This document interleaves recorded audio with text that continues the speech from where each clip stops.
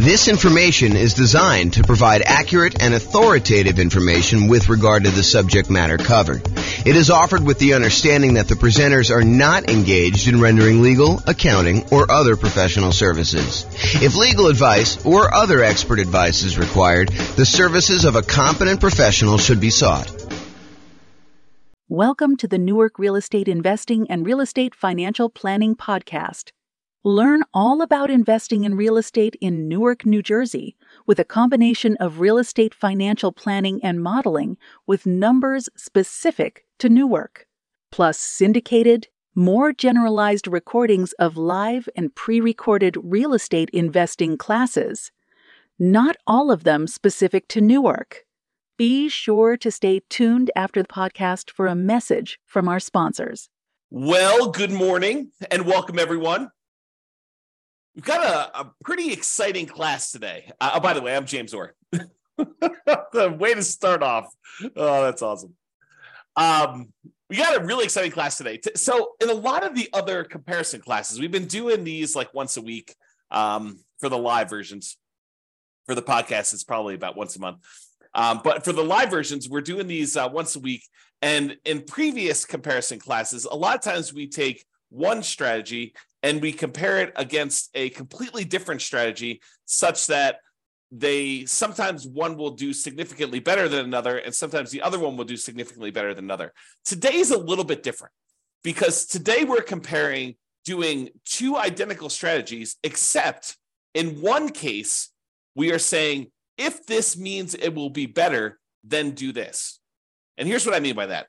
So what we're going to cover today is doing the nomad strategy, buying a property as an owner-occupant, 5% down, moving into the property, living there for at least a year. It's at least a year because the lender requires you stay in a property for at least a year when you get an owner-occupant loan, with some very unusual exceptions, like you move out of the area or something like that. But if you're buying a property, you buy it as an owner-occupant, you move in there for at least a year, or until you save up for the next property. Then you buy another property with 5% down, move into that property. You keep the last property and you convert that property to a rental property. And then you repeat this process until you have up to 9 rentals, 10 properties total, one that you're living in, 9 rental properties. However, here's the twist for today. Today, we're saying you're both doing the nomad strategy, kind of like person A and person B. You're both doing the nomad strategy. However, if person B gets to the point where they've got enough money saved up in their bank account that they could take that money and pay off their owner-occupant property, the one that they're living in,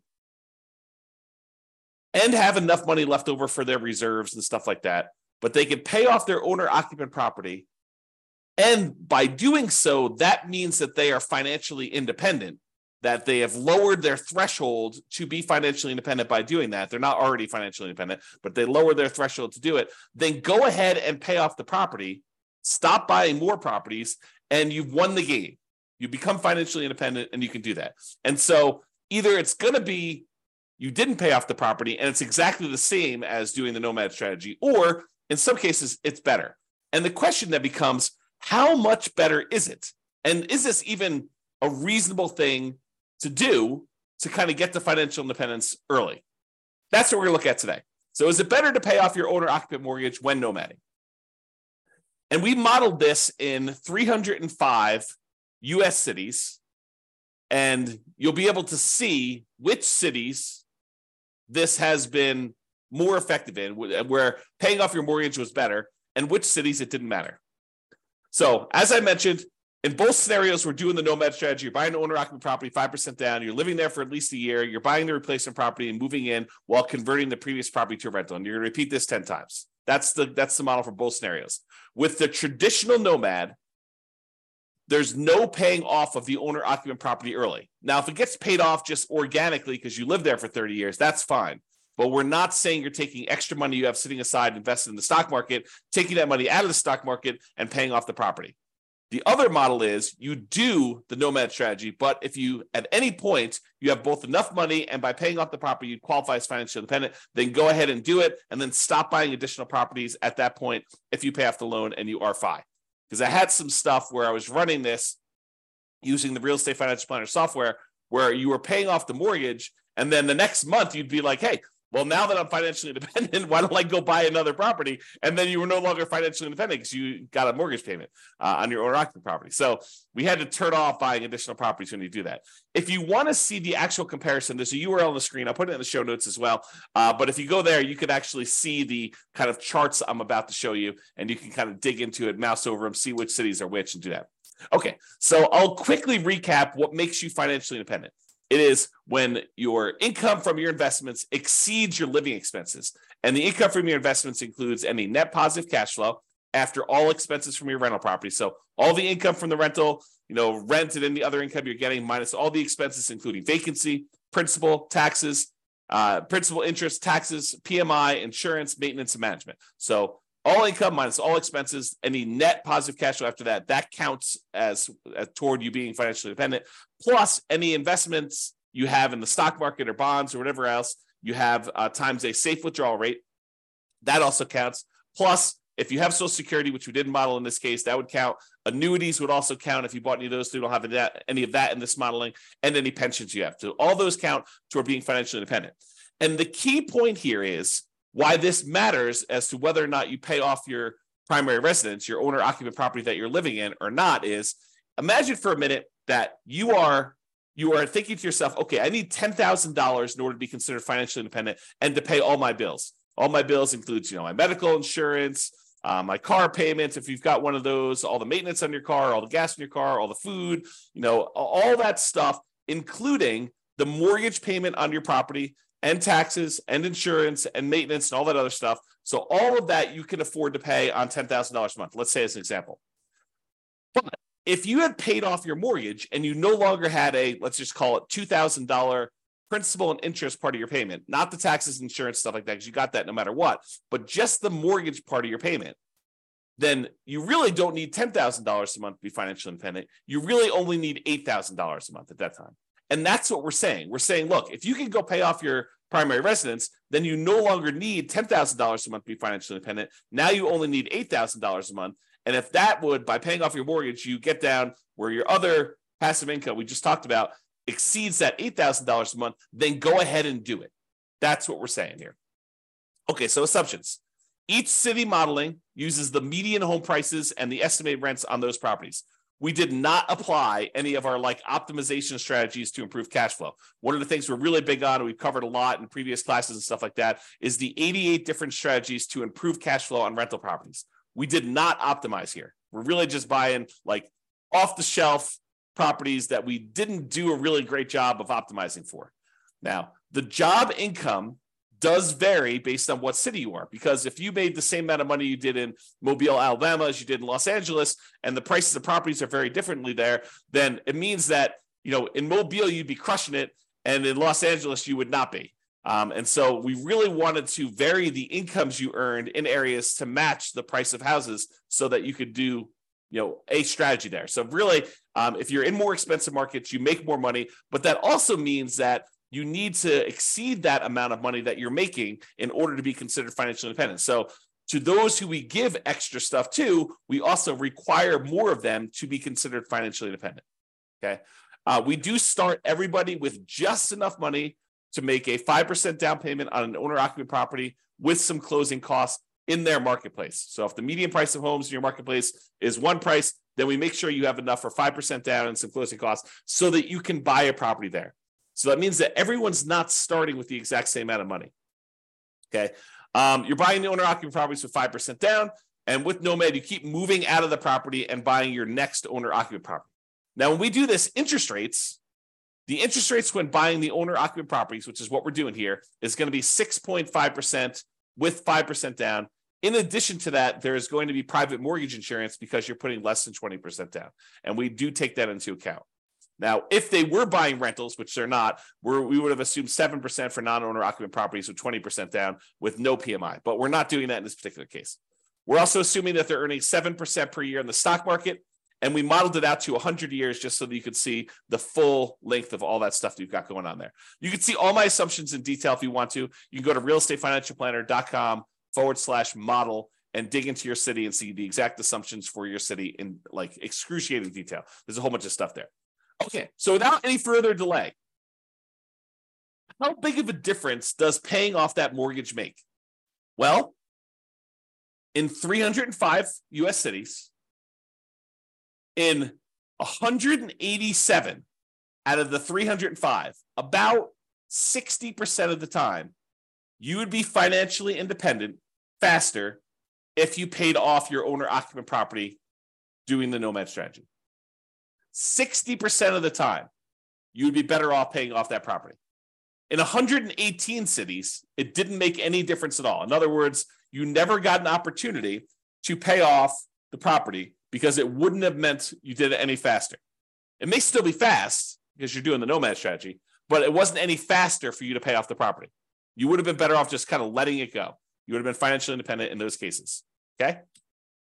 So here's the chart showing you like when this happens in aggregate. And you can see for the ones where you pay off your owner-occupant property, it skews earlier. There's a whole bunch.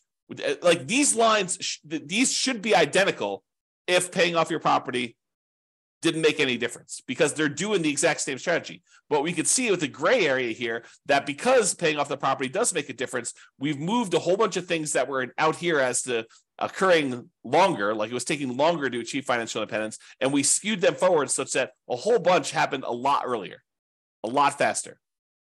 Bunch of cities, number of cities is vertical, number of cities increased earlier on so that you were end up being financially independent doing that. And you might ask me, well, you know, how much faster? Is this like 1 month? Is this like 2 months? No. In some cases, it's like 10 years. In some cases, some really rare cases, like 1 or 2 things, it's like almost 20 years faster for you to have done this, which is crazy to think about. But that's the exception. I would say most of these are, 10 years or less that we're seeing here as being faster. And does it skew where like these things make a difference with only the most expensive properties? No, although I think some expensive properties actually made a difference. But no, it's happening right in this sort of meat of the market. This is $250,000 properties. This is $750,000 properties. So all of them are like the majority of them are between those two prices. So it shows you that this can make a significant difference a lot faster, not just like 1 month or 2 months, which is all the ones down here. The gray ones are the ones where it didn't make a difference at all, by the way. But these show you the difference between those. And you can see that some of them are pretty significant. Now, what about net worth? If you're like paying off your owner-occupant property, you're no longer leveraged just on that property, not the investment properties, but you're no longer leveraged on that. So is that going to impact things that much? And because once you do this, you stop buying properties. So in some cases, you end up not buying quite as many properties as you would have had. Does this impact your net worth? And you're also taking, money that you were earning in the stock market at 7%, and you're using that money to pay off in this case, 6.5% mortgage. So you would think it might make a difference in terms of net worth. And it does, actually. So in 66 cities, about 20% of the cases, it was higher. You'd end up with a higher net worth if you didn't pay off your property. If you didn't pay off the owner-occupant property earlier, in 20% of the cases, you would end up with a higher net worth. In 7 cities, oddly enough, you end up with higher net worth if you pay off your property, which is unusual. I mean, I think that's kind of a strange situation. And it's a relatively small number, so I'm not overly concerned about it. However, in 232 cities, at the 40-year point, your net worth is the same, regardless of which strategy you did. And it's possible that a lot of these where you paid off your property was after the 40-year point, right? Because we're measuring net worth at year 40. So it's possible the reason why there's no difference is we didn't make a distinction between paying off the property or not paying off the property until after 40 years. Interesting stuff. All right, so here's the difference in net worth. And sometimes they're pretty significant. So you can see that some of these are pretty large difference. We're talking like $1 million or more. Probably, what is that? Maybe half a dozen, maybe a little bit more than that, 10 or so. But most of them are less than $1 million difference in net worth in year 40, which $1 million difference in year 40 is like $330,000 difference in today's dollars. Because remember, inflation is happening, and $1 million today is not like what $1 million was 40 years ago, and $1 million in 40 years from now is not like $1 million today. And so if you think about what $1 million 40 years from now will be, it's like $330,000 today at a 3% inflation rate. That's the conversion. It's about 1/3. All right.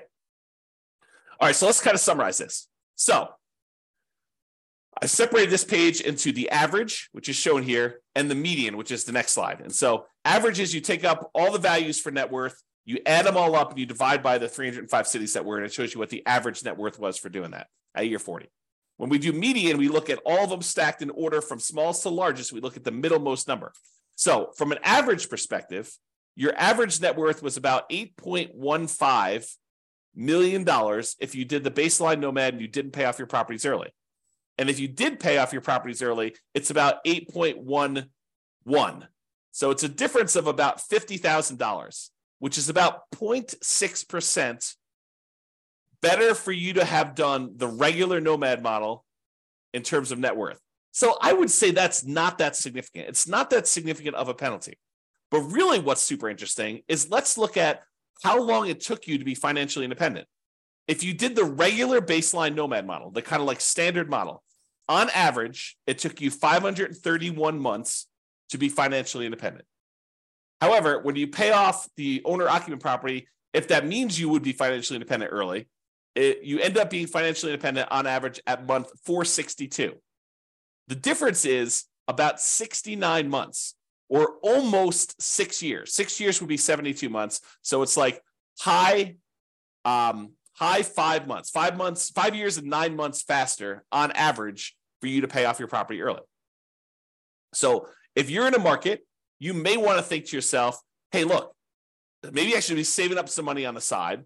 And if I have enough money saved up on the side, maybe I should take that money and look at if paying off my property would allow me to be financially independent. That's something for you to consider because on average, it's like almost 6 years faster. On median, it's 5 years and 2 months faster. Still very significant. And the difference in net worth is only 1%. Plus, by paying off your owner-occupant property, it makes you a little bit more rent resilient, a little bit more price resilient. Rent resiliency is how far rents can drop before you have negative cash flow. Price resiliency is how far prices can drop before you have negative equity. Debt to income ratio, because you're paying off a mortgage, so that gets a little bit better. Your debt to net worth, how much debt you have compared to what your overall net worth is, that's a little bit better if you pay off your mortgages. And your debt to your account balance, your liquidity measurement, how much debt you have to how much cash you have sitting in the bank where you can handle any type of monetary stress that requires liquidity, like not equity in your property. So in all those measures, it's actually a little bit less risky. These are measures of risk. It's a little less risky for you to pay off your owner-occupant property. And you end up having slightly less in reserves because you're taking some of your reserve money and you're using that to pay off a property, which then goes into equity, and it's not as easily accessible. So that's the only area where it's higher risk for you to do that. Okay, and that's true both in the average and the median. It is less risky for you to pay off your owner-occupant property when you do that.